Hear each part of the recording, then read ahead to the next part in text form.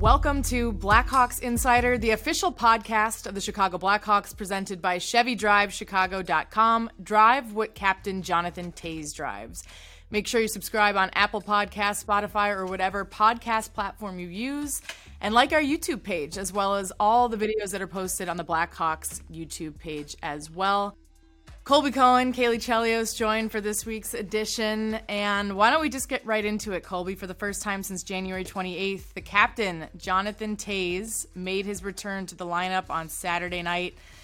Pretty incredible to see him get back after what's been a pretty, I would say challenging, but that doesn't really sell what he's been going through lately. But I think for the fans, for the team, for coaches, for everybody, all Blackhawks fans, it was pretty exciting to be able to see him and how loud the United Center was that night when he made his return to the lineup for the first time. Colby, what'd you think?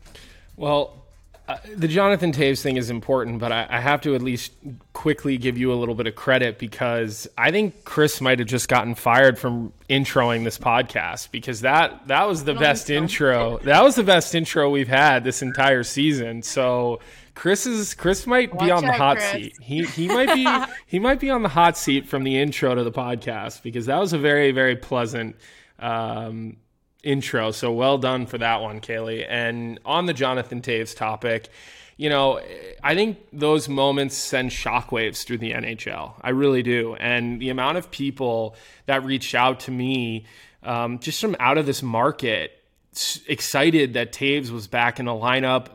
The game was on national TV, which I think was a cool added bonus. So fans all over the U.S., Canada could see the game. And for me personally, getting to see him take the ice, this is a guy that, I've seen from afar his whole career. I've always respected him a lot, and then getting to know him over the last couple of years being here, just makes you like him and respect him even more, seeing the challenges that he's gone through with his, personal health situation and, the things that he's dealt with. And, you and I had been talking about this leading up to it in the studio about, what we thought. Did we think we would see him again, and how great we thought it would be to see him again? And I'll be honest, I really didn't know, based on he wasn't really on the ice. He wasn't really working out a whole lot. He was trying to kind of get himself back, feeling good. And it was great. I think starting lineup, when they called his name, the building was as loud as it's been all year. And then to see him get an assist and set up that Athanasiou goal, he puts the one arm up, the celebration, and then Athanasiou comes running over to him. Those are incredible moments, Kaylee. You've lived them at this arena with this organization for a lot longer than I have, with the history that you have here. But it was one of those moments that at least I felt, was a chilling moment. I agree with you. I liked Athanasiou's response. It was a really emotional reaction, looked right at him, and Toews probably could have had a couple more points, maybe a goal or two earlier in that game. 2-on-1, right? 2-on-1. I thought it was great. Obviously, it's going to take him some time to get him some timing back, but I know that's not really it's not really what he's focused on necessarily. It was incredible just to see him do it. I think more so for the fans and for his teammates than anybody, because he's still not 100% healthy. And the biggest question, like you said, has been, what is he going through on a day-to-day basis? What has it been like to be him? And he's been pretty private for the most part during this time to be able to recover. And then I thought he was super genuine and generous with his time, talking to the media about a little bit about what it's been like behind the scenes. So to see the reaction from his teammates, from the fans, I think it showed just how much he means to this organization and what a big moment that was for him to be able to put the Blackhawks sweater on for potentially the last time. And I remember thinking right when AA scored that goal, like that very well could have been his last point potentially. That's what that kind of feeling and emotion was like watching that game, which was sad. But I don't want to say too much about that, considering he hasn't said he's going to retire or what his next move has been, other than taking care of himself, which he deserves. So great to see him back. Yeah, and you kind of think about all the great moments, and I think, again, like, unbelievable for the fans in the United Center and here in Chicago. But I do believe that he's the type of player that has the magnitude that the whole hockey world is watching. It's the whole,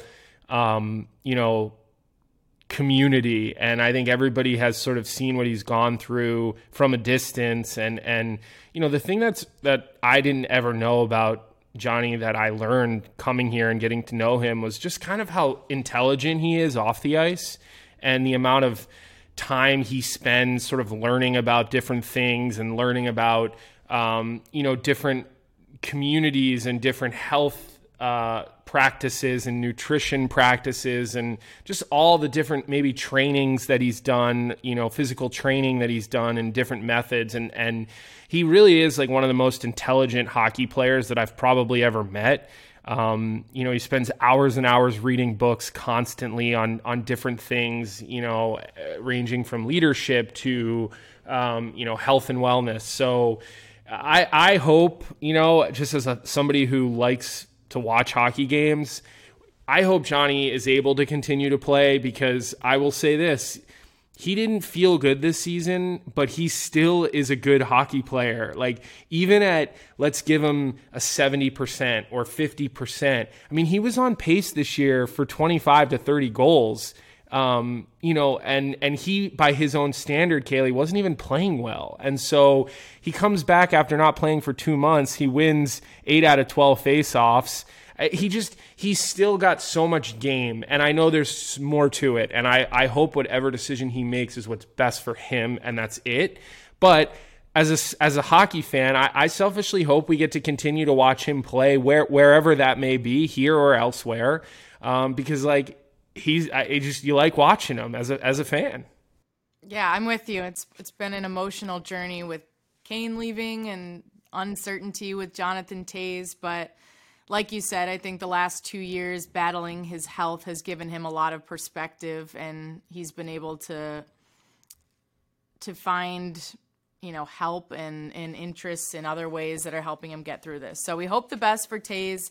Great to see him in the lineup. Really respect what the coaching staff and Kyle Davidson have done with him and allowing him to take his time and just being supportive and giving him whatever he needs until he feels like he can play to the best of his abilities and enjoy coming to the rink every single day. So with that, kind of want to look more into Kyle Davidson. He's been so busy having a baby, much like yourself. So a first-time dad going through the trade deadline, both of you actually for the first time as new dads this year. But for him especially, what he's been able to do, the decisions he's had to make regarding Kane and starting the rebuild, which really began last season. I thought it was really interesting. The Athletic put out a great article about his help and involvement with the general manager for the Bears, Ryan Poles, and he wanted to kind of tap into Kyle Davidson's brain, who, from what I understand, talking to other people who work with him on a daily basis, he's brilliant. He's a really smart guy.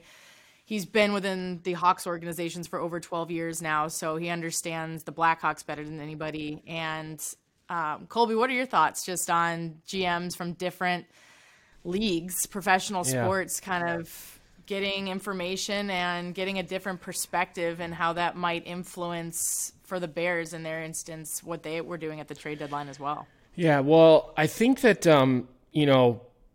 they're both in similar situations where they're both sort of in this rebuild mode and trying to rebuild from the draft and development, and they're not looking to go out and sign 20 free agents and put Band-Aids on big gaping holes. And so you kind of look at some of the things Kyle's done, whether it was trading Kirby, trading DeBrincat, and we're kind of a full season out from some of that. And to me, like, you look at the year Alex DeBrincat had, he's got 25, 26 goals, and then you start to think about that $9 or $10 million qualifying offer, and I'm like, geez, maybe Kyle really did know what he was doing there, and maybe he got the max value for him at that point. Think about trying to trade DeBrincat at the trade deadline with a $9 million qualifying offer. They wouldn't have even been able to get a first-round pick. They wouldn't have been able to. So he's made good moves, and we're a year out from these moves, and we're starting to see them come to fruition. And to me, he caught the eye of Ryan Poles, the GM for the Bears. And, reading that article, Ryan Poles reached out to Kyle, wanted to pick his brain to see how they value draft picks versus players versus prospects versus futures. And I thought that was awesome. And I really did, because we're all armchair GMs. We sit around, we talk about the moves we would have made, we wouldn't have made. You and I get to do Shark Tank at the studio where we come up with new rules or trades or whatever. And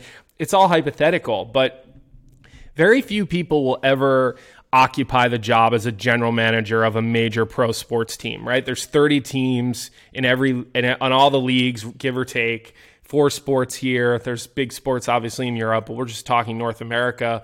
So, we're talking about 100 people out of how many people that live in the United States? A few 100 million people. So I think that it's cool to see these general managers coming together to learn from one another, to pick each other's brain. I think that's only going to help Kyle. It's only going to help Ryan Poles. You want to hear how they're looking at things. And again, because you and I can sit here and give our opinion on everything, and we might be right sometimes, we might be wrong sometimes, but you and I have never sat in that chair.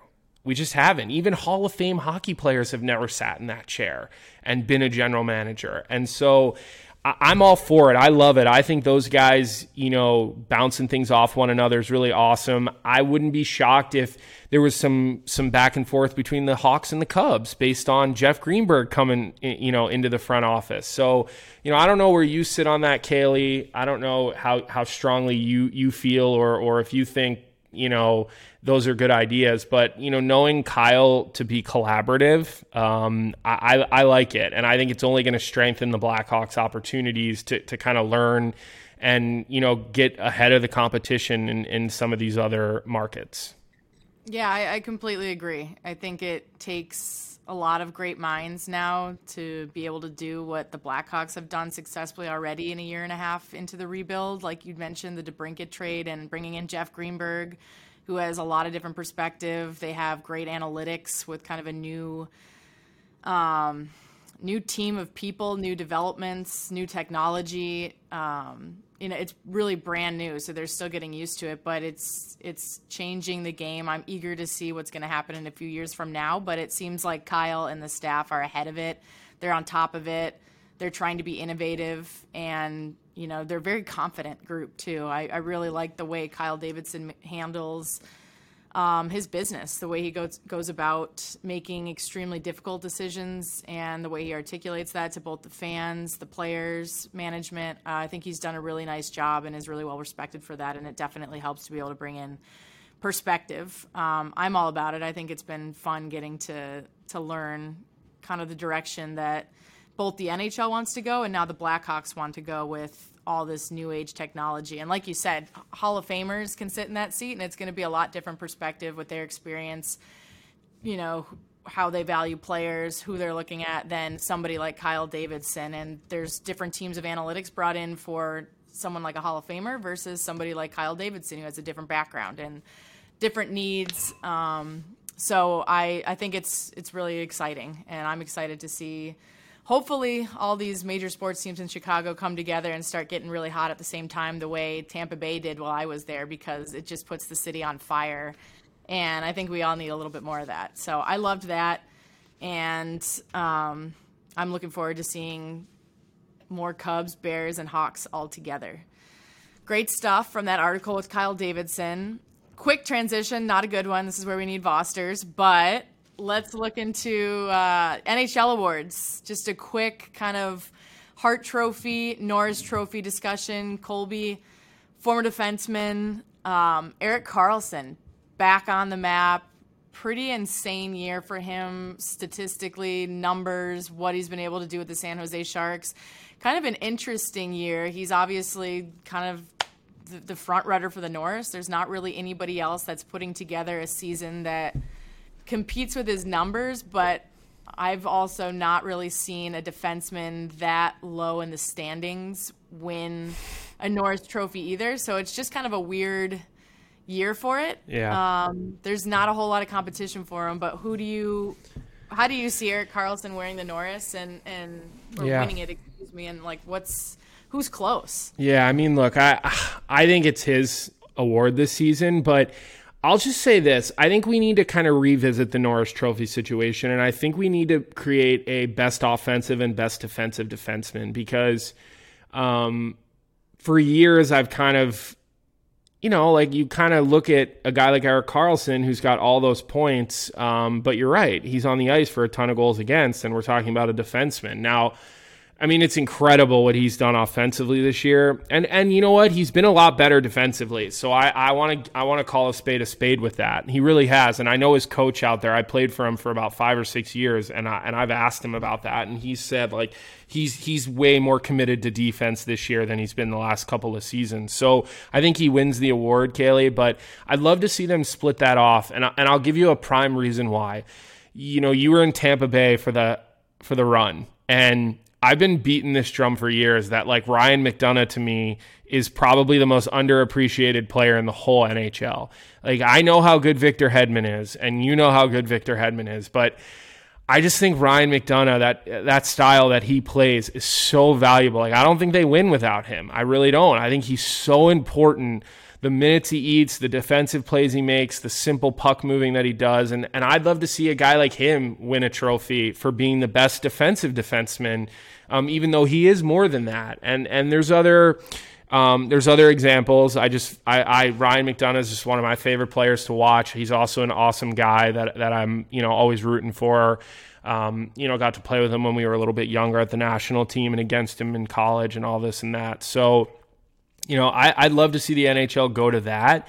So this way we can recognize Erik Karlsson and Ryan McDonagh for having, great seasons. And I know Mac's season has not been as good this year in Nashville. He's dealt with a ton of injuries, but there are other worthy defensive defensemen out there that I think would be worthy of that. So I'm not sure how you would feel. I mean, I'm guessing your dad probably won a couple Norris trophies, right? I don't know for sure, but I would just assume based on his career. And I'd be curious, to get your perspective on it. Because like defensemen can be different and still effective. Yeah, I think it's really hard, but I'm with you. Like watching Ryan McDonagh, I remember the GM for Tampa Bay watched a game that he played against Colorado and the way he defended 2-on-1s and his performance. He had said it was one of the best, if not like the best performances by a defenseman he had ever seen in his life, which was pretty like coming from Julian. That's amazing. Yeah, he was like unbelievable in that. But you're right. It's an interesting thing where I do feel like it'd be nice to just have one, but it's such a hard trophy to win when you've got it. It really depends on your team and style of play. I mean, there's so many different factors that go into it as a defenseman as compared to some of the other trophies that forwards typically are going to win or a goaltender. Right. It's just not as black and white for defensemen, but I'm with you. I think it'd be nice to just have one. I like the idea of having one, but it does kind of, I mean, the forwards kind of have two because they've got the Selke and then they've got the, the heart. I mean, so. Yeah, it's a good debate. I mean, I think at this point, you're right, though. There are a lot of defensemen that are worthy of being considered the best in that regard because you're supposed to be a great defenseman, not just an offensive defenseman. So I wouldn't mind seeing that. We're figuring out some other way to be able to reward another player for their defensive ability more so than their production, especially in a year like this where it's kind of strange that the Sharks are nearing the bottom with the Hawks and Columbus, and you get a Norris Trophy winner out of there. So it's like I don't know. It's a little weird. It's a different year. It's not usually like this. There's usually maybe a little bit more.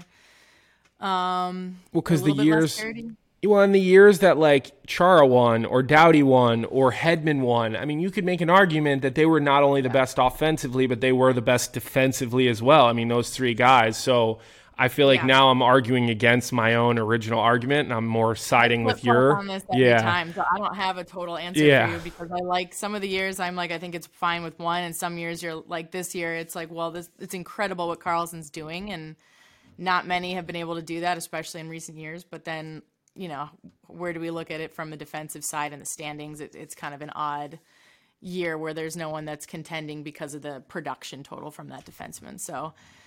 We'll find out. I think it's going to be Karlsson's too. Should be an exciting in awards. Let's jump to Hart. So the Hart Trophy is This pretty one's blatant. yeah, this guy. I think it's unanimous. Yes. McJesus Yes. trumps all. Okay, is there another player, an unsung hero? You mentioned him before, and you like the Dallas Stars a lot. I really like Robertson and what he's been able to do, building off a rookie season and potentially, earning a Hart Trophy nomination from me, at least, for what he's done for the Stars in that top line. But is there anybody else for you, Colby, that you would consider to be a Hart or contending there with McDavid? Well, I do love the Robertson thing because he just picked off one of Mike Modano's milestones, and when you start picking off Mikey Modano, who is in the breath for the best all-time American players, I don't think he is anymore because I think Patrick Kane is. To me, I don't actually think it's that close. I think Kaner is here, and then there's a couple of guys, the Modano and Housley and Chelios and Roenick are like the next 3 or 4 guys, right? But I think Robertson's is a good one. Just kind of thinking about, teams sort of at the top. I think Braden Point, I mean, he's near, I think he just scored his 40th goal of the year.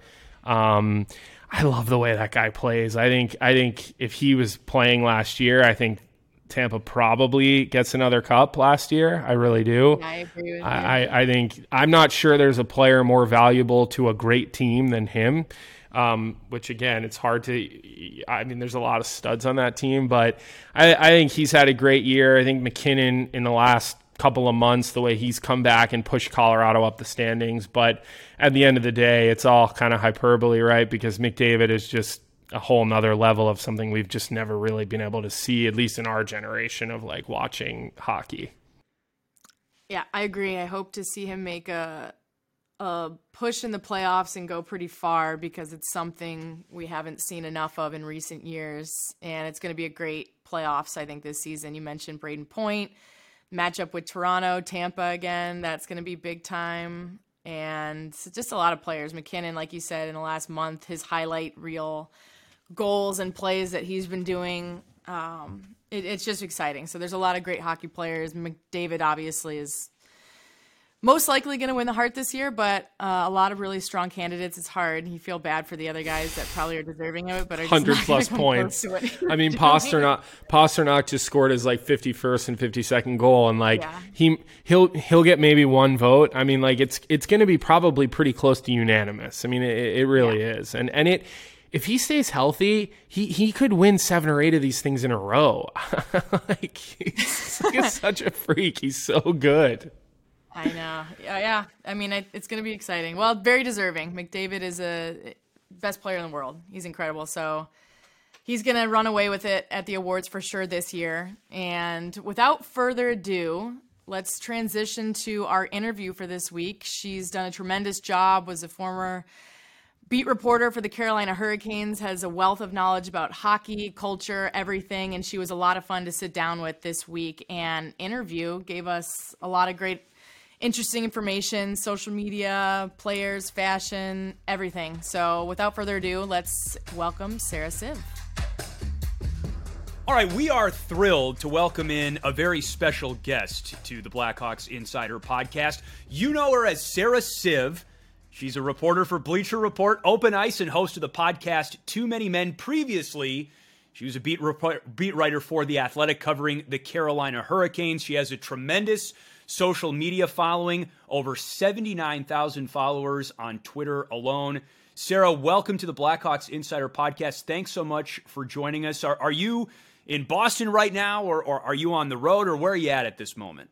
Oh, yeah, I'm at my childhood home in Boston, in the Boston suburbs. It's been awesome. I thought I would hate living in my parents' basement again, but it actually has been so nice to catch back up with them because I was in Raleigh for 4 years, so it's been lovely. How are those home-cooked meals? Yeah, exactly. She just made steak, and she slays it as always, so who am I to complain, literally? I used to complain like I wanted to leave so bad, and now I would do anything to go back to my parents' house and kick it for a bit.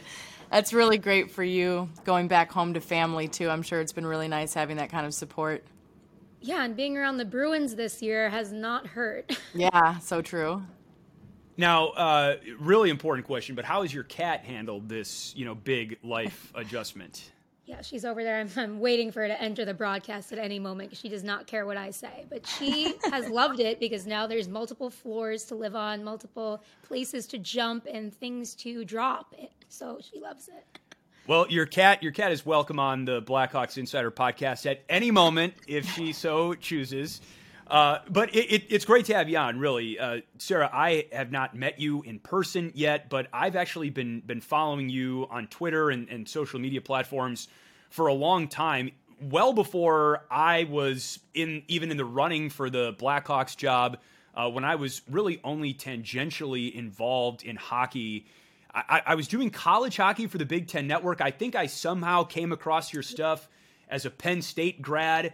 Proud Nittany Lion. There we go. At some point in that process, I remember discovering you on social media, and it's really been fun to follow your career, especially as I've gotten more involved in hockey. You know, you do a great job promoting the sport, but then also your own personal brand in a witty and humorous way. And so it's really cool to be able to do this. And I would just love to dive into a little bit of your backstory, like how you really launched your career into this space. Can you give us as detailed of a version as you'd care to share? Well, you know how it is in the Big Ten, right? There's so many good opportunities for students. So I kind of took one of those at Onward State, which is a student-run blog, learned the ropes there. And Penn State hockey went from club to D1 while I was there. So I guess I was just so fat. I'm really giving you like the whole thing, I guess. But let's get into the nitty-gritty here. Yeah, let's go. Yeah. The Nittany Lion gritty. I'm sorry. Okay. Good one. I was fascinated with the behind the scenes stuff about how Terry Pegula gave them all this money to build this, what's it called? Oh my God, why can't I think about this right now? Pegula Ice Arena. Yeah. That would be what it's called. And how that all works. What should and we all the name donors. this? Yeah. But yeah, that worked out, and I just loved talking to the coach about stuff, and it was so much more than just kind of the on ice stuff that I thought reporting on a team would be, you know, and I kind of fell in love with telling stories of the guys and stuff like that and the story of the team. So from there, I just realized you could do that as a career, I guess. I don't know. I've always loved hockey and I love to write, and I was like, oh, I guess I didn't have like a big Twitter following at the time, but it was growing. And I think John Bucci-Gross reached out to me and was like, hey, I'm really enjoying your work, because he's a college hockey guy. Like, keep it up and stay. I think that was the first time I was like, whoa, okay, maybe I will. And I dropped out of Penn State and covered the Penguins for a little bit, and then kind of wanted to go home, did more college hockey stuff, started working for EEI in Boston. Then I got a call from Craig Custance one day, who was the editor-in-chief at The Athletic. He was like, I think we have a good opportunity for a new young voice, but you're going to have to move to Carolina. I had never been there. I was like, they were like, I think Tom Dundon, the owner, called me and was like, I know we've been pretty bad for the past decade, but this year, Rod Brindamore, I'm telling you, he is going to change this franchise, and Don Waddell is going to change this franchise. And they made the playoffs every single year since. And it was awesome being along for that ride. I get emotional. I miss it so much, and I wish the best for them. But it just got to a point during the pandemic where I miss my mommy. Like, I miss my family. I wanted to see, it was like kind of now or never, right? Where there were a few options I talked about with The Athletic, but none of them are Boston. And it just got to a point where I want to try to make it here. So I got in contact with BR Open Ice, and I absolutely love what they're about. Just trying to make hockey fun and trying to make it look cooler. I don't know. It's with the TNT broadcast too. So it's been really cool to see how both of those entities work together and how we're really trying to just make this enjoyable for a new audience. Well, there were lots of moments in your retelling there that resonated with me in my journey as well. You know, you have some kind of notion about where you want to end up career-wise or where you want your career to go, but ultimately it just comes down to plugging and chugging, putting one foot in front of the other, and then you sort of see where the opportunities take you. And I will also second the fact that I missed my mom too during the pandemic, and I spent a ton of time at home as well. Just, I don't know, getting some kind of rest and relaxation, I suppose. But and my dad too. Shout out to the old man there. But you mentioned getting an endorsement from John Bucci-Gross, and that was a real confidence boost for you. But At what point did you really feel like, you were kind of, especially in a social media sphere, getting traction, racking up followers, and really kind of starting to make an impact in that space? I think it was definitely when I took the job in Carolina. I think I had not to brag about myself, but it was just interesting because it's not really about me, but I had the most fastest growing Twitter account in the Athletic history, just because people were really interested in the Hurricanes team. And there were a few local reporters, but there had never really been kind of like a national voice there. Not that I was a national, but the Athletic was a national thing that people were really excited about. So I think that, and like me telling jokes on Twitter and kind of, for better or for worse, bearing it all on Twitter. Like, I think maybe people were just interested in that, but it's wild to look back and see how that all happened. Like, it doesn't even make sense to this day, but hey, if you want to read my tweets, feel free. Yeah, I think it's really cool how you used and leveraged like social media to promote yourself and your brand. And Emily Kaplan came on, and I really appreciated what she said about being authentically yourself and how that relates to people. And it's hard to make it without being that. But I like that you kind of carved your own path and kind of created your own journey. It's not really conventional working in sports or broadcast or, like I remember when I went to school, I was like, okay, like, you have to be sideline and that's going to be it. And everyone wanted to do NFL and stuff. So for you, like what parts of things did you like in your journey, and what things kind of maybe pushed you away that allowed you and maybe motivated you to kind of create your own sort of brand? Yeah, that's a great question. You mentioned Emily Kaplan. We've talked a lot about social media and how she tries to stay off it sometimes, and I'm like always on it trying to stay off it too. It's so interesting. And then she didn't ever plan on being a sideline reporter or anything like that. And here she is. So all these paths that can lead you somewhere. I think the number one thing for me has been knowing or realizing that I don't have to pigeonhole myself, right? It's like when I started working for Le Batard too, now our podcast is with Meadowlark, they're like, why don't you talk about things that aren't just hockey? Why don't you try? I'm like, I don't really know. They're like, none of us do. We just are talking like we're friends, we have opinions, whatever it is. I think like people. Yeah, like people that are entertained. Like I think realizing you can be more, you don't have to be. You can have like a niche, a niche or whatever. It could be stats, but I'm never going to be this like stat expert, and I don't want to be, and I don't have to be. And I don't think I'm going to be a sideline person either. But I think I've always tried to figure out what it is about my Twitter, right, that makes people like randomly follow me the way that they do. And I know they don't have to. And I'm like, how do I make that into a career? And that is pretty unconventional, right? Like I think I'm realizing I could try a little bit more entertainment side of stuff, and Le Batard has definitely helped so much in that. The way their show is, they had me on during the All-Star game, and it was just, it was like you're watching a movie and it's right there. So I think just realizing you can try more things than like you were told that you could, And I would echo a lot of that too from my own personal experience. Getting the Blackhawks job has given me this platform and this pedestal that I haven't had before, and so I'm grappling with a lot of those same questions I think that you had, Sara, and maybe are continuing to have as your career evolves, just about finding your voice. And do you have any advice for me, or wow, anybody, my ego is stroked.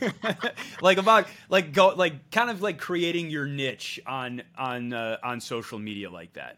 I would just say not everybody has to be like, I think sometimes I try to emulate other people a little too much, and I'm like, okay, no, let me get back to like, it feels kind of whatever you have that one thing that like people know you for, whatever, you can play into that, but you can also try new things. I think about this every day. Like you said, I still have questions about that, but I think connecting with people is probably the number one tool that I've used on Twitter that has really helped. Like I follow a lot of people back, and I like to like have inside jokes with people. I don't know if that's like too parasocially, and it gets a little exhausting, but I do think I wouldn't be anywhere if it wasn't for like the people that follow me and support my work. So I think that's kind of how I've made it all work. But everybody has a different thing, and it's okay to kind of stray away from things, and it'll always like your thing will always be there if you need to go back to it. I don't know if that made any sense. No, it 100% did. And I like the point, like how you said that, social, we all know that social media can be toxic. And I would like to get into that at some point later in this conversation. But also, I think you have realized and you still understand that at the core, social media is about connecting with other people. And that can be very rewarding as well. And I think I really like what you said about that. So that was, I'm tracking 100%. Thanks so much. Can you give an example of like a post that you maybe like that surprised you, that did really well, or something personally that you posted that you really are proud of or that you liked? There's a million tweets. Yeah, the personal stories or whatever kind of get to me sometimes. Like I think, motorcycle just went off. So my cat pooped out. But I think probably my favorite was a few years ago when the Canes had the bunch of jerks thing, and Brian Burke had made all these comments, and I was like, Brian Burke's from my hometown, and I know him and his family, so I just was kind of like, the Canes fans were all over Twitter just kind of crapping on him in a way that didn't sit right with me. Like, it was a little too much, and they could have been doing that to Don Cherry instead of Brian Burke. They picked Brian Burke, and I said, guys, listen, there is a foundation. Here's Ring. There she is. Right in the middle. There's a foundation that he founded You Can Play for his late son, Brendan, who is openly gay, and we lost him tragically in a car accident, but he and his son Patrick, who's in the Department of Player Safety, founded that. And I was just like, guys, I know I love Canes Twitter and what you guys stand for, so wouldn't it be fun if we donated all this money to his foundation, and then he acknowledged that he likes the bunch of jerks. So they donated like thousands of dollars, and Brian wore a bunch of jerk shirt. And I just loved that, like, part of connection where you realize as much bad as there is on social media, you do have the power to use it for good sometimes.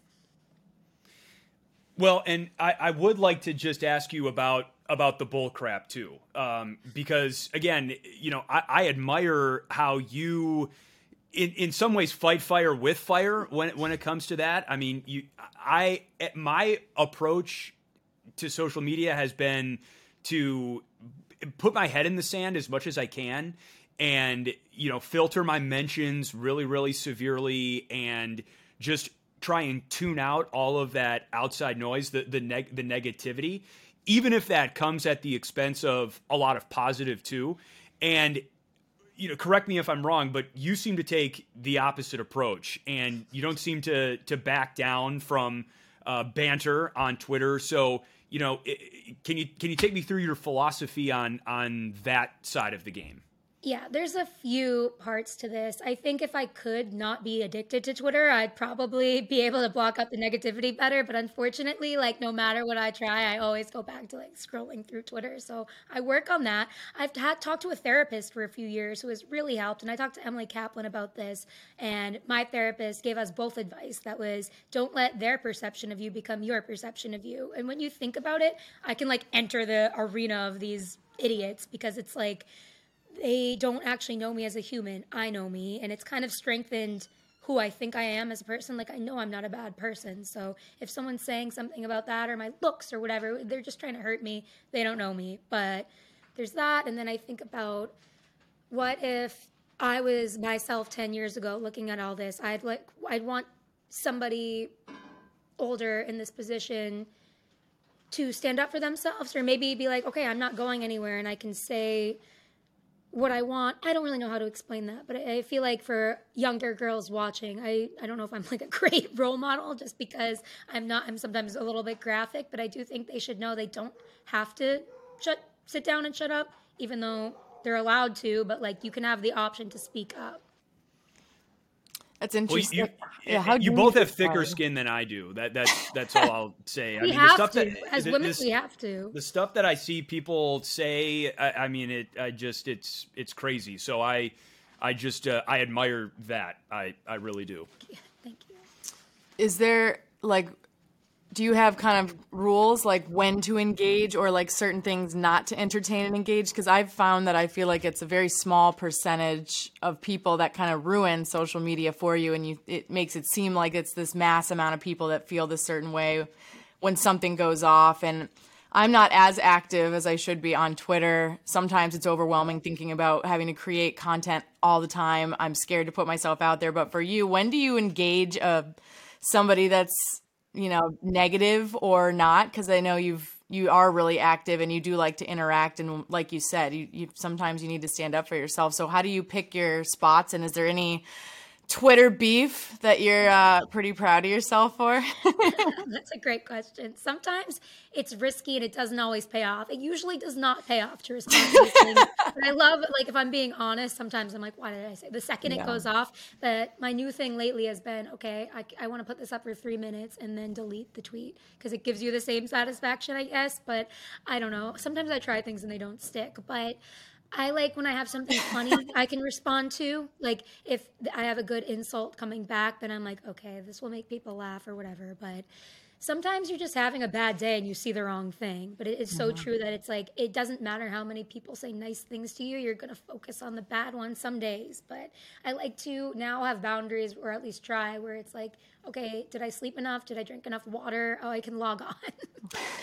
I've been trying to use Instagram more too, because you can filter things so much better through it, that I'm just like trying to pivot to that. But at the same time, Twitter is always going to be, I like to post. I do like to interact with people. It is a tough, like to this day, I haven't figured it out. So if you guys have any tips for me, please let me know. Well, do you have any kind of output goal in mind on a per day, per week basis? I know for me, I've been trying this season to put out something on one of my social channels every day, whether it's Twitter or Instagram or TikTok. Those are kind of my big three. Really working on my TikTok game, but sometimes when I'm in a rush, you can give me a follow. I love you. I love Chris's TikToks. Absolutely. I love that you do TikTok. I consume hours of TikTok, but I feel like when I post, I'm like, hey kids, how are you doing? But I like that.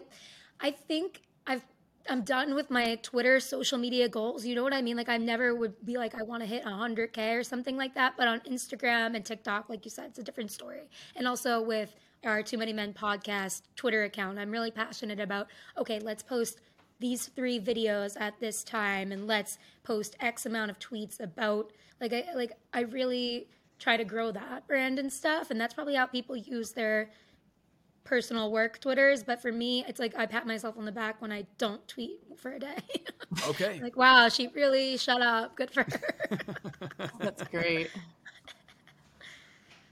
But I got to check out the TikTok. And you got to give me some TikTok tips because I really feel like Chris, an old woman on that. You know what? Like, honestly, I think the key is to just like throw something at the wall and see if it sticks. I'm amazed at some of the most like popular stuff on that app. There's, all the things you can do to create videos and like the special effects and features that you can use to dress up a video on TikTok. The stuff that goes viral is just like, point and shoot, like throw it up, like 10 seconds, something on a loop. So that's kind of made me feel like, okay, I'm not some dinosaur in this arena for, Gen Z or something like that. And so it's been fun, but, I guess I don't know if it's like swallowing my pride or just whatever kind of word or phrase you want to put on it. But I've been going down the rabbit hole. So it's been fun though. I think you would be great too. I think that, you could just put funny stuff that showcases your humor like you do on other platforms. And just, they say that it's the app that rewards hard work the best, the way their algorithm is laid out, that if you just are consistent about your posts, you will build a following. And I found that as well. I mean, I'm only at like 2,000 or so followers on TikTok, but I'm rapidly approaching my Instagram following. And I mean, it's, I'm like putting in as much work on the 2 platforms. You reap what you sow, I think, a lot faster on TikTok than in Instagram. So Kaylee does a great job on Instagram, by the way. I'll just give her a shout out. I try.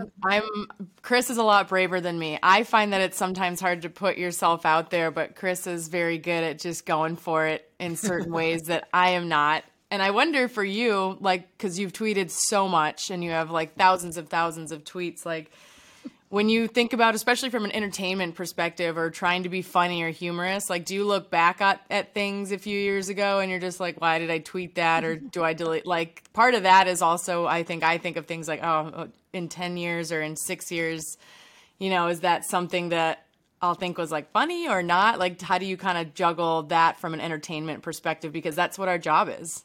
I do have an app called Semi-Feral where it automatically deletes tweets like every year or something, and you can tweet like anything that has less than like X amount of likes or something, or retweet. So I definitely like to keep it clean on that, like no digital footprint over here. But I think the only things I regret, like, I don't really care if I told a stupid joke, but the things I regret are when I accidentally upset a player or something that I didn't mean to.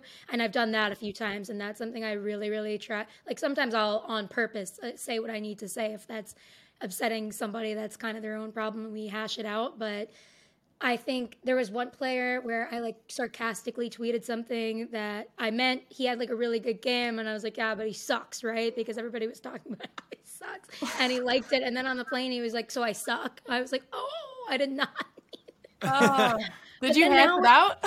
Oh, yeah. And that's kind of the good thing that's what I miss about showing up to the rink every day, too, is that you can explain yourself, right? And your relationships with players go stronger when you're like, listen, I'm just being an idiot on Twitter. Like, do not believe anything I say, but always feel free to come up and talk to me about it. But there's definitely been a few times where I'm getting in trouble, and I'm like, well, was it worth it for, like, a tweet? No. Do you feel players are pretty receptive to you when you come in and say, look, that's just me, being a goof on Twitter? Like, do you think players understand that? I think once we have conversations and they see I'm not the type of person that's kind of like, gotcha. I think a lot of players have been burned, or at least felt like they've been burned by hockey media before, just because of how serious it can be sometimes. But when they realize, oh, like, she really is not serious, that I think we can all get along. But obviously, there's times where I have my job and they have their job, and it's not always gonna be in perfect harmony. But you gotta have to kind of just accept that sometimes. If you're me, that I'm not here to make sure that they all love me and that we're all best friends. It's like there's somewhat of a job to do. Okay.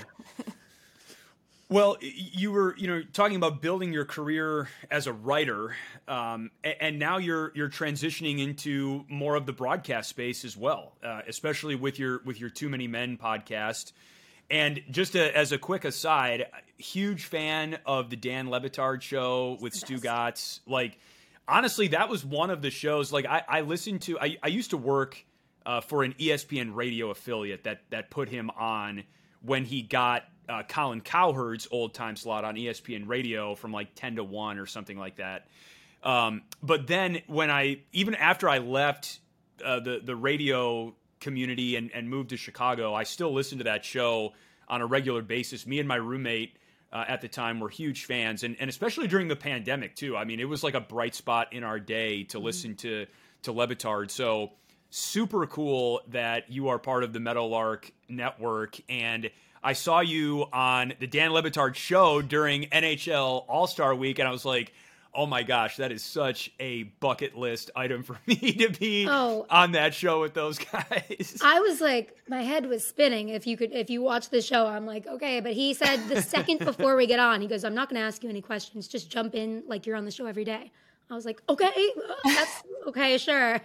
But they were all really helpful. I know Chris Whitty just said he's doing MLS stuff now and is taking a step back from executive producing, but he was excellent to me. And working with them, even tangentially, has been a dream. Dan has been so good to me. And it's one of those things where in the past, it's felt like with my social media and everything else. Like, people have tolerated that because they like the work that I do, like writing and reporting and stuff like that. And meanwhile, at Le Batard, they encourage me to do more of the social media stuff and be kind of more of a goofball and say more about what I believe in. Like, that's kind of, if you listen to the show, it's like part of the show to not even really talk about sports. So I have just appreciated that so much, and it's kind of given me like a powerful shift in my mind where I'm like, wait, people actually like this, and they're not just like tolerating the annoying little problem child of the company. Well, I really like your podcast too. I did some listening before we got to interview you, and I think podcasts are so cool in sports, especially because now athletes, you know, who have this, like, have always had like a narrative about them, like they can bring it and tell their own story. Chris is a big Aaron Rodgers Packers fan. I think he's one of those people, like, as of late in the last couple of years, who has done just that and kind of shattered different stigmas by just being himself and bringing his own story. There's like Bussin' with the Boys. There's the Kelsey brothers in the NFL. Can you talk about, I mean, I haven't listened to all of them because I have 2 little kids, and I've told Chris this a million times, like I pop in audibles on dietary and sleep routines, not so much podcasts anymore, but in between episodes of Paw Patrol. Yeah, between my Coco Melon episodes, I squeeze it in. But I am curious, like, from an entertainment standpoint, they're great. Like, what do you hope that your podcast brings in the NHL? Like, how much do we kind of need, like, that type of entertainment, like podcast or something like that, maybe? Or what do you think that we can like benefit from to help like grow the sport the way that, you know, NBA or NFL have been able to do so successfully, utilizing some of their players? Your podcast is really interesting. It's all women. Can you just talk about a little bit about both? Yeah, that's a great question. I think, obviously, like, you look at the popularity of something like Chiclets, and you just want there to be like 10 more Chiclets, things like that. But it's like, it's one of the most popular media productions in hockey, period. And they're like so many followers on Instagram and Twitter and everything like that. And then they just let players be themselves. So if we can just do more of that, I love Missing Curfew and not being afraid. I don't know.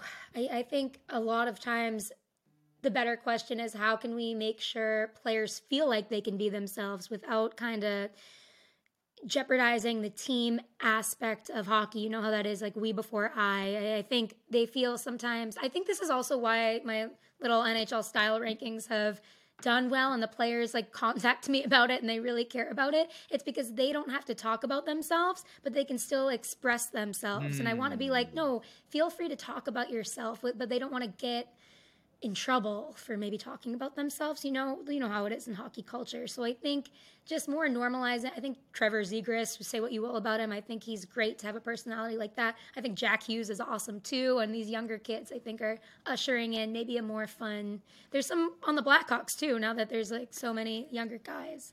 So I just real quick, I need to nominate someone, Lucas Reichel, for your style rankings. He's got this awesome blue checkered suit that Right. I think is a 10 out of 10. I think it's lights out. You know, for a guy, he's 20 years old. He's a rookie. I don't think it's too loud. I don't think he comes across as braggadocious or cocky or anything like that. But I mean, I think Kaylee's heard me, rave. It's almost like I got a man crush on the guy or something, but it's a nice suit. So keep an eye out for that. If you see it, Lucas Reichel, keep an eye out. Toss me the pick after the show. I don't know if the Blackhawks, the problem with this too sometimes is some teams don't post these like pre-game photos as much, and other ones are constantly posting. So then I get like oversaturated with certain teams. But I understand, especially like the teams that aren't necessarily at the top of the list, or the top of the standings these days. It's like every time they try to post something about fashion, there's a million comments that are like, "Just win the game." It's like, who's your top-ranked, one of your top-ranked fashionistas? Nostas? On the Blackhawks or in general? In general. Do you have a Blackhawks one? I was going to say Max Dowie. He's not on the team anymore, so not him anymore. But that was a short-lived little stint. We miss Max. He was a great guy. He great was, to have yeah, around. Personality. I mean, David Pastrnak, Patrick Laine. Laine isn't everyone's cup of tea, but I respect a disruptor, right? And sometimes I don't love his outfits, but I do respect them, if that makes sense. Just doing what he wants, and he has like a fun little prop. But Pastrnak probably has the best style. I think Ryan Reeves is really underrated. Keandre Miller. There's a few. So the question that I hear asked a lot, it's kind of like maybe the unspoken question. Is hockey hip enough or cool enough or trendy enough? Do you think that's the right question to ask? When it comes to just keeping the game culturally relevant to young fans, or is there something else, like some other angle that needs to be taken, or are we overthinking it? I think we might be overthinking it, and that's the uncoolest thing you could do, right?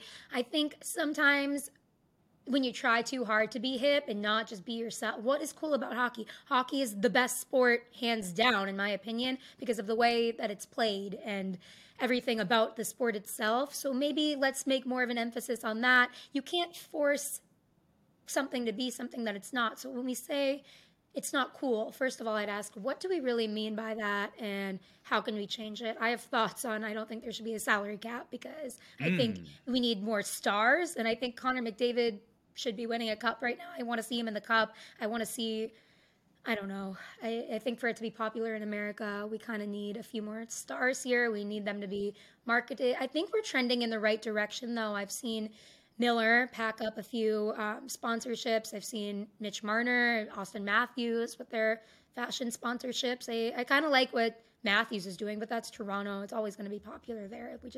I think we're trending in the right direction, but I do think forcing it is more of a problem than being uncool. I did want to just loop back briefly to podcasts, and especially having you on, and as you get more involved in podcasting. If you have, we're trying to build up the Blackhawks Insider podcast as well. As you can see, this backdrop. I wish I could do it in front of these curtains every show. But all kidding aside, what have you learned about the podcasting world as far as what kind of clicks there? I think you can't be afraid to have a actual honest conversation about stuff, or just there's that. And I think the way you market it is really important too. Like sometimes this morning, when the Fanatics partnership was announced with the NHL, I remembered we had a clip from one episode, and I was like, oh, let's post the clip with the video and stuff. And then it did numbers just because I just had remembered that. So I think keeping stock of like your social media posts and trying to keep track of which episodes do well, which don't.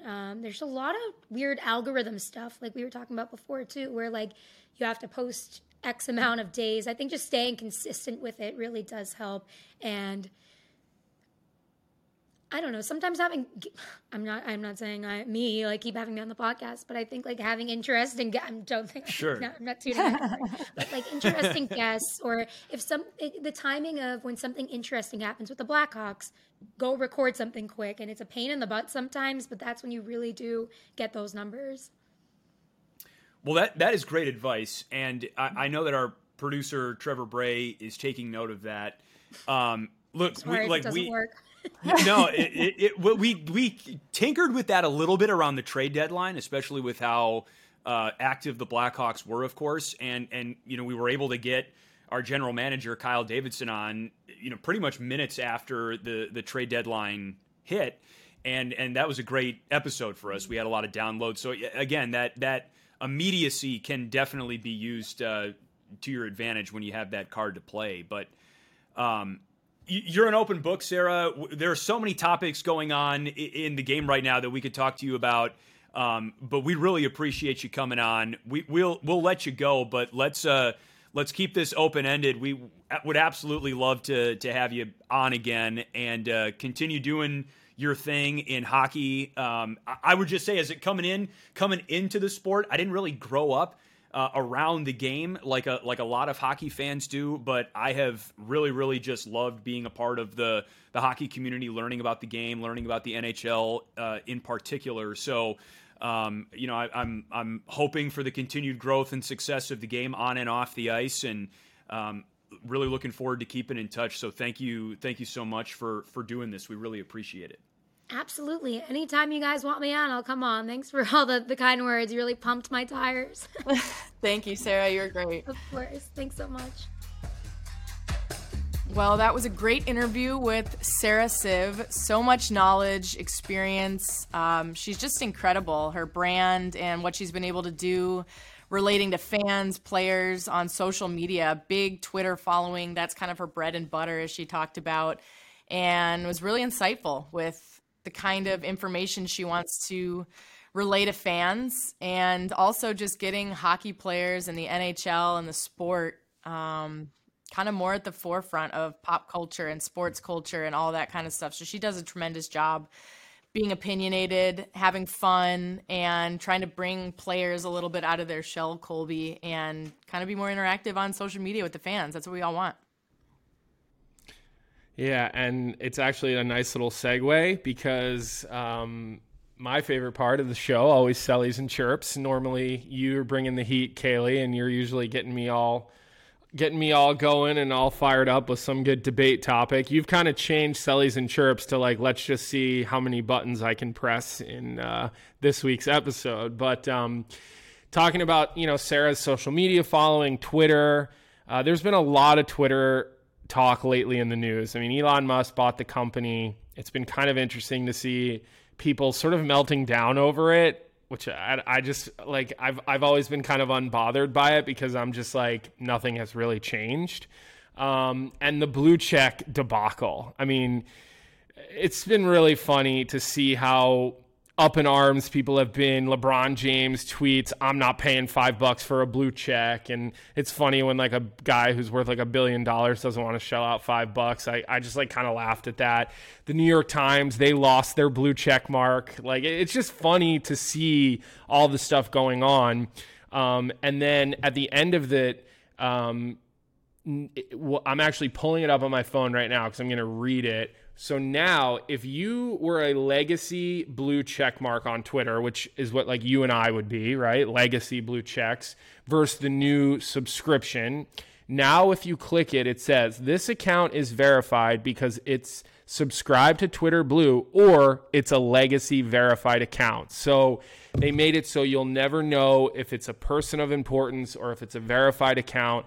Me personally, I like this whole thing, and I'll tell you why, because it forces people to put their real identity into their Twitter account, and I think people would be like more accountable for what they're saying on Twitter, because people say nasty stuff on Twitter. I mean, they really do. It's crazy things people say on Twitter. So I've enjoyed this whole blue check mark debacle. It's just been funny to see people getting all angry. So I'm going to celebrate it, Kaylee, but I'm just curious from your perspective, have you followed it? Are you chirping it? Do you think the paid subscription is ridiculous? Do you agree with the fact that they want to earn revenue? Like, where do you sit on this topic? Well, as part of being verified, is that to ensure that it's a real person with their identity and not a bot? Is that what that is for? Mm-hmm. Okay. Well, then in that sense, I did not follow this. As soon as I saw it, I was like, I don't care. I'm also not going to pay $5. Yeah, I wouldn't have paid for it. And I don't care. I guess out of principle. So I think it is funny LeBron James won't either. But yeah, it's weird. It makes more sense now that you say that it's just to eliminate people who are not verified as people on there, and at least gives them an identity that they have to be forthcoming with. So maybe that cleans up some of the small percentage of people that do a lot of damage and ruin it for the rest of us that want to enjoy what Twitter should be more of. So I'll celebrate it with you. I think it's funny. I did not read more into it. I just wasn't too paranoid about losing the check mark or not, or what that means to me. My Twitter game stinks. So yeah, but your Instagram story game is very good though. So thanks. I'm a big Instagram story. Where like my Instagram game is awful, and I feel way stronger about my ability to tweet. So we're like, we're yin and yang. You know what I mean? Yeah, you're giving them one thing, I'm giving them another thing. But at the end of the day, just funny. People just shouldn't get so up in arms. Like, let's just wait and see what happens. That's what I would say, because at the end of the day, nobody lost their blue check. Now you can't tell who has a blue check and who didn't, who's paying and who's not, equity for all. And, just take a deep breath sometimes and just wait for it to happen before you get all upset. That's all. Funny for me. The internet does not take a deep breath, but that's wishful thinking. All right, Kaylee, what do you got for us? Are you going to stir me up today or no? I like the button. No, I usually like the buttons more when it's the three of us because it brings three different angles maybe that'll get it going. But last week when I was talking to Chris, it did make me think because I usually get going on Halloween ideas because I like to handcraft them long time in advance. So I will ask, do you celebrate? And you have a baby now, so you do have to put more thought and effort into A, the Halloween costume, B, the creative side of it, and how much time you're going to have to do it all. So do you celebrate or chirp having your Halloween costume picked out by late spring, let's say May, early June? I think that I would celebrate it. And I've never really done that before. I've always been like a last second, when I was in college, oh my God, we need a costume. We're going out tonight, whatever. I was never well in advance, but I was always jealous of the people that crushed Halloween. And my wife crushes Halloween every year. She made me dress up as Willy Wonka a couple years ago, and she was Violet and did the blue face paint. And people were like, the costumes look legit. I mean, she sourced this costume from Amazon, the jacket. I mean, it looked like it matched up to the picture. I was like, and she did it for very little money, which I was very impressed about. I mean, she was on Alibaba ordering things from China. I was like, wow. So my wife has gone above and beyond. One year she was the mother of dragons. Her whole head was blonde. Alex has a big dark head of hair. So it was so she goes all in. I've always thought it's kind of cool. Now that I have a daughter, can't wait to go trick-or-treating, can't wait to dress her up as a cute little lion or a golden retriever or something like that. But now I'm going to be leaning on you, Kaylee, because I know you've already made all these costumes that probably don't fit Bella anymore. So I'm going to be leaning on you a little bit. But I'm celebrating with you on this. I think that balling out on Halloween is cool, even though it's never been my thing. I've always been a little jealous of it. Okay, I'm happy to hear that. Do you know what little Sloan is going to be? Being a puppy for your first is always kind of an iconic, traditional rite of pass. So I feel like for you, that's right up your alley. Yeah, well, we'll dress her up to look like Oliver. The Stroms did that, maybe, and it was the cutest thing I've ever seen with their daughter. They dressed her up like they're golden, and I had tears streaming down my cheeks when I was looking at this photo. It was just the cutest thing I've ever seen. So hopefully we can step up to the plate this year. Yes, well, make sure you get lots of pictures. That's probably one of my only regrets when I handcrafted all of my college get-ups. It wasn't social media-esque then, so we just never took any pictures. We literally had Polaroids, so we would avoid anything going anywhere. What about the Chelios clan? What's the plan this year? I mean, you've got a clan, and I hope you're roping your dad. I hope you're roping your dad into this stuff, especially after the thing we saw the other day with him doing this with the hands. I mean, we were dying laughing watching that whole thing. Good April Fool's joke. Yeah, we don't have ours for next year quite picked out yet. Danny was on a hunting trip, my husband, last year, so we missed Fred Flintstone. It was kind of an essential part of the Flintstone gang. Basically Fred Flintstone too.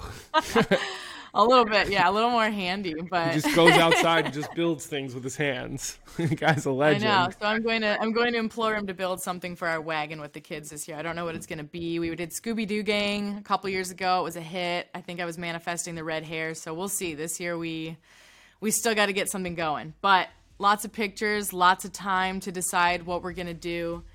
And I'm excited to hear what Vosters is thinking about doing next year as well. So that's going to just about do it for us on this week's episode on the podcast. So thank you very much to our great partners, Chevy, and for all of our listeners, anybody who's joining in, there's going to be plenty more content available on blackhawks.com. Would love to give a shout out and a lot of credit to Brad Dollar and Southside Jake for the music featured on the podcast. And once again, thank you to our partners with Chevy. Drive with the Captain Jonathan Toews drives. That's going to do it for Blackhawks Insider. For Colby Cohen, I'm Kaylee Chelios. Be sure to tune in and watch all of our videos on blackhawks.com.